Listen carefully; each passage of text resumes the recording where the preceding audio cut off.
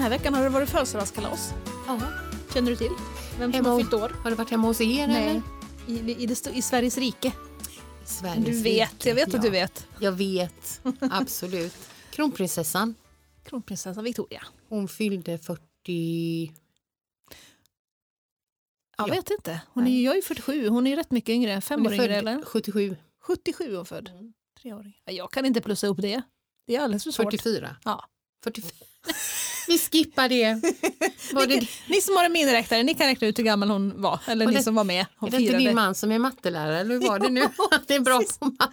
Vi Ja, lämnar det är det. därför vi inte kan det helt enkelt. Precis. Men du, hon firar ju alltid oftast där på Öland, va? Eller hur? Ja. På Soliden, och så är det sån här kalas på den här stora scenen och musik och grejer. Ja, verkligen. Men för 2 saker apropå detta har jag tänkt på. Det ena är, visst är det så att du har koll på kungligheter? Att du liksom, men lite sådär. Ja, alltså koll. Jag tycker det är lite kul sådär.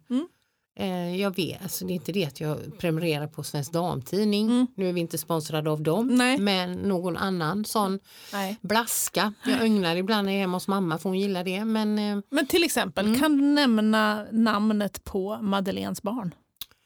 namnet. Namnen. Du menar namnen? Oj då.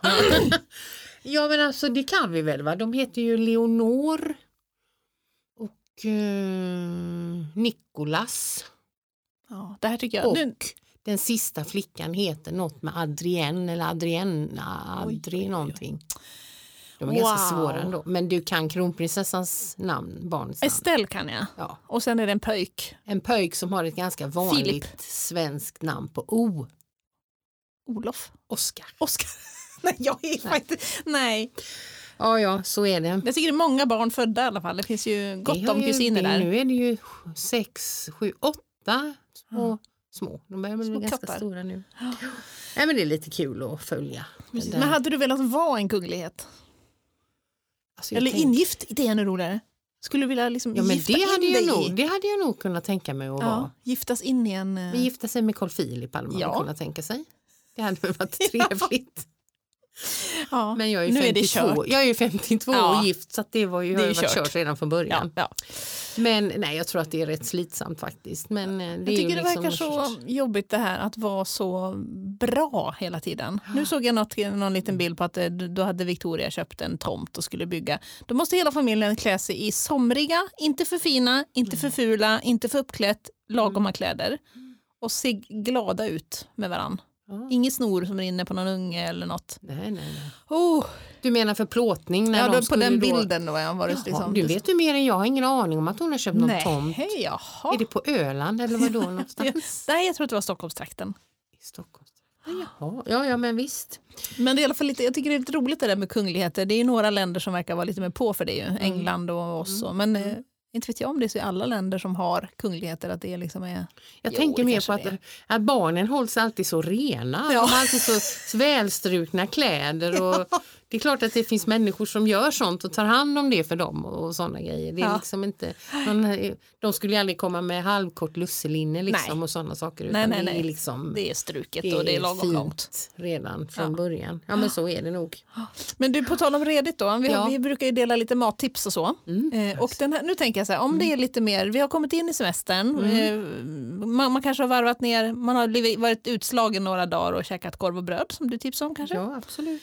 Om man känner för att skruva upp lite, då kan man gå på mitt tips idag, som jag tänker att jag lägger ut i Facebookgruppen också. Jättebra, jag tycker vi är toppenfint. Ja, det är en vegetarisk sallad. Ja. Och det finns en story bakom den. Och det var, vi var i London för något år sedan i alla fall. Och då skulle vi gå in i en bokhandel. Min man ville köpa en kokbok. Kul, tänker jag. Ja. Och så köper vi hem en vegetarisk kokbok på engelska naturligtvis då. Yes, of course. Med då, för det första är vegetariska ingredienserna är svåra redan där. Och sen är de på engelska. Så man får googla hela tiden. Och det är pinch heat och man kan inte. Ja. Och så i alla fall och så är det då vegetariskt med åt det lite persiska hållet. Okay. Lite libaneshållet sådär. Så då kan jag säga att de här är ju inte någon vardagslätt. Liksom. Smakerna är svåra. Det krävs att man har haft semester ett tag innan man ska ta itu med den här salladen. Precis, och det är nog bra om det innan man börjar stressa upp för att gå igång sen. Men om ni har typ en dag så finns det i alla fall. Och En av huvudkombinationerna det är dill och kanel. Den kombon. Ja, det ser du precis. Det ser svårt. Nu är jag lite på mortlad romansallad alltså. Jag får lite samma känsla. Ja, precis. Dill och kanel. Ja. Men jag ska dela det här receptet i alla fall. Ett av mina barn blir galen när det luktar kanel. För då vet han att nu är det den där vegetariska salladen igen. Och någon annan tycker det är jättegott, eller? Ja. Men faktiskt, jag tyckte att det var skitjobbigt att göra den första gången. Och sen har vi faktiskt gjort den ganska ofta. Därför att det är roligt ibland att smaka något annat. Ja. Och så svårt är det inte när man väl kommer igång.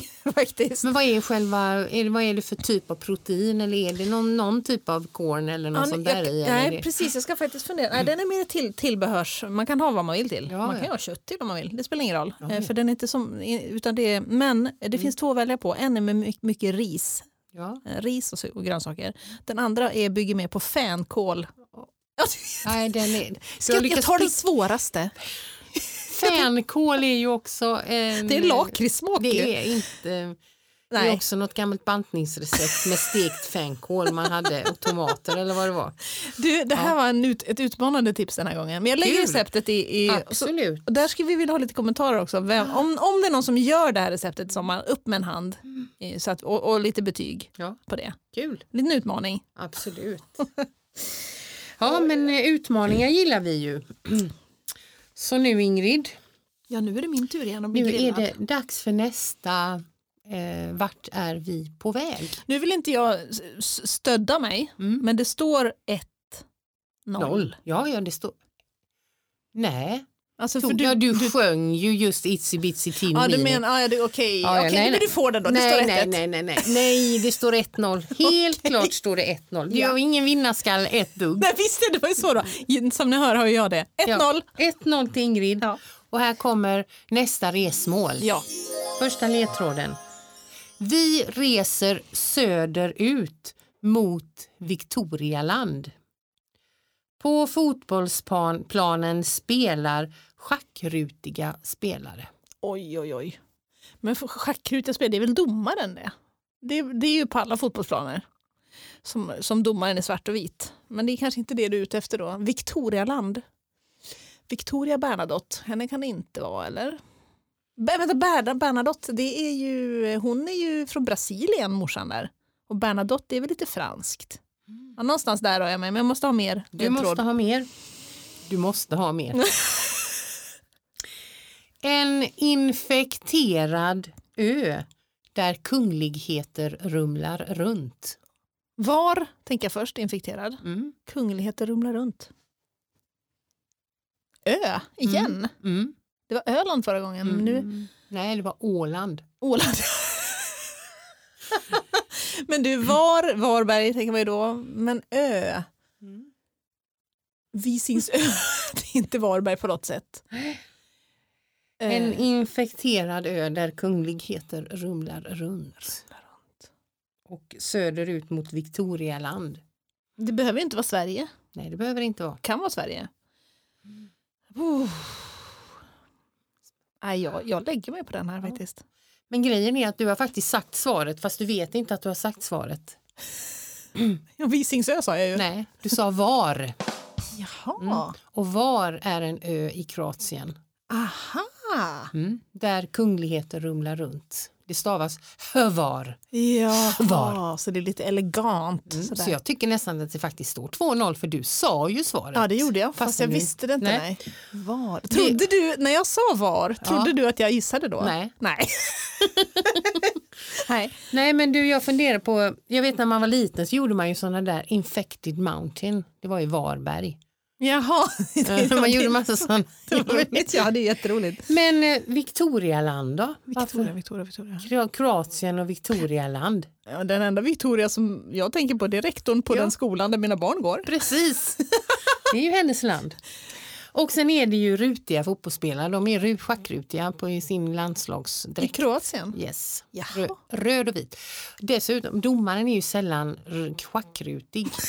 Men lite randig kan det väl vara. Randig. Vilken domare har svart och vitrandig topp? Det är kanske på gladiatorerna. Men jag tror att domaren, det är nog lite, det är inte alltid randig svart och vit utan det kan vara grå och det kan vara svart och det kan vara med lite vitt och så. Så det tycker jag är deppigt. Men detta är ju ju ön Hvar som ligger utanför Split i Kroatien. Och där har vi varit. Och det är ju, där har ju de här engelska kungligheterna varit och haft sådana riktiga röjarskivor. Det är ju vida känt liksom. Alltså Harry och... Ja, precis. Aha. Riktiga partaj. Det har inte jag. Jag tänker så här, Ibiza tänker jag för partaj. Men det är klart, om man ska vara lite hemlig så är det bättre att vara på något mindre ställe. Och sen är det ju även här där de har spelat in de här Mamma Mia. Jaha. En av de här på Var är lite av Mamma Mia inspelat. Och vi gjorde ju en Europaresa ner till Kroatien för några somrar sedan. Med sikte på just Split och Var och de här öarna. Det är ju helt fantastiskt. Oerhört fint. Häftigt. Slingriga vägar och vita stränder och ja. Och det är ju lite så här söderhavskänsla fast det är mycket inom närmare räckhåll. Ja, har du varit i Kroatien? Nej, jag har inte det. Nej. Vattnet är ju helt fantastiskt. Det är ju typ 27 grader varmt och så kristallklart hela vägen ner till botten. Men det här är väl ett coronatips om man nu flyger mindre och ska ta sig. Det går att ta sig med bil väl? Ja, det gör det ju. Det tar ju lite tid. Man kan ju, men man behöver inte åka Göteborg, Kroatien eller liksom Split. Det går ju, då man ju liksom stanna på vägen. Ja. Men det finns ju mycket häftigt. Vi stannade till vid Österrike och lite sådana olika platser. Wow. Men ja, så var det. Och vad får det då på en 5-gradig skala för betyg? Som resmål? Ja, det tycker jag får 5. Helt klart. Nu tappar jag namnet på den. Brač heter den. Brač och Var är 2 öar som ligger där som är sådana där turistmål. Och det var ju liksom mycket mer lugnare puls och sådär. Och vi hyrde in oss på lite sådana där... Victoria då som var en av ledtrådarna här i podden, hon sa ni behöver inte boka något i förväg. Ni bara åker ner och så bara tar ni något ut med vägen. Men riktigt så järva är inte våran. Nej, men det har vi förstått. Ja, att det finns en reseledare som finns en reseledare och det är så himla bra. Ja. Men vi hittade jättefina ställen och fina stränder och njöt av tiden där. Det är gött. Härligt, men det lägger jag på min att göra-lista känner jag. För, helt klart. Ja. Ja, men du, då ligger vi, vad sa vi nu då? 2-0. 2-0. Kära någon, nu ska det sluta. Nästa vecka så får du en chans. Superorolig. Ja, du får en ny chans nästa vecka. Ja. Men du, nu tycker jag vi slutar som vi brukar. Nu ska vi sluta som vi brukar med mitt lilla väg. Dagens vägmärken. Ja. Det finns ju en bok av Dag Hammarskjöld som heter Vägmärken. Men jag har faktiskt inte läst den. Ja, det tror jag faktiskt jag ska lägga på någon sorts att göra-lista. Det lär ju vara något. Men jag tror inte särskilt att det är såna här vägmärken. Nej, det är nog på något annat vis. Det är på något annat plan. Ja. Men vad passar bättre än att använda det lilla bruna vägmärket med en blomma på idag? Det känner jag nästan att jag inte knappt känner igen. Du gör det, jag kan visa dig det här. Ja. Det ser ut så. Ja, det får vi lägga ut i gruppen också så att folk får se. Och det står för turistväg. Det är ju inga sådana här påbudsmärken flera av de här. Det är ju mer sådana här. Men turistväg. Och jag vet ju att Ingrid och jag, vi har ju lite olika syn på det här med att resa. Det har vi ju avhandlat i vår resepodd. Ja. Men jag tror att även om man reser långt eller kort så är det liksom lite gött ibland att få komma bort. Jag tror att det på något vis är syftet. Att liksom få vara turist i en okänd miljö och få en del av helt nya intryck. Det där lockar mig lite granna. Vi ser med nya ögon på omgivningen och så får vi kanske en blick för allt det där välkända hemma när man får lite perspektiv. Det är lite sådär skönt tycker jag när man får något annat så är det som man har hemma kanske riktigt, riktigt bra.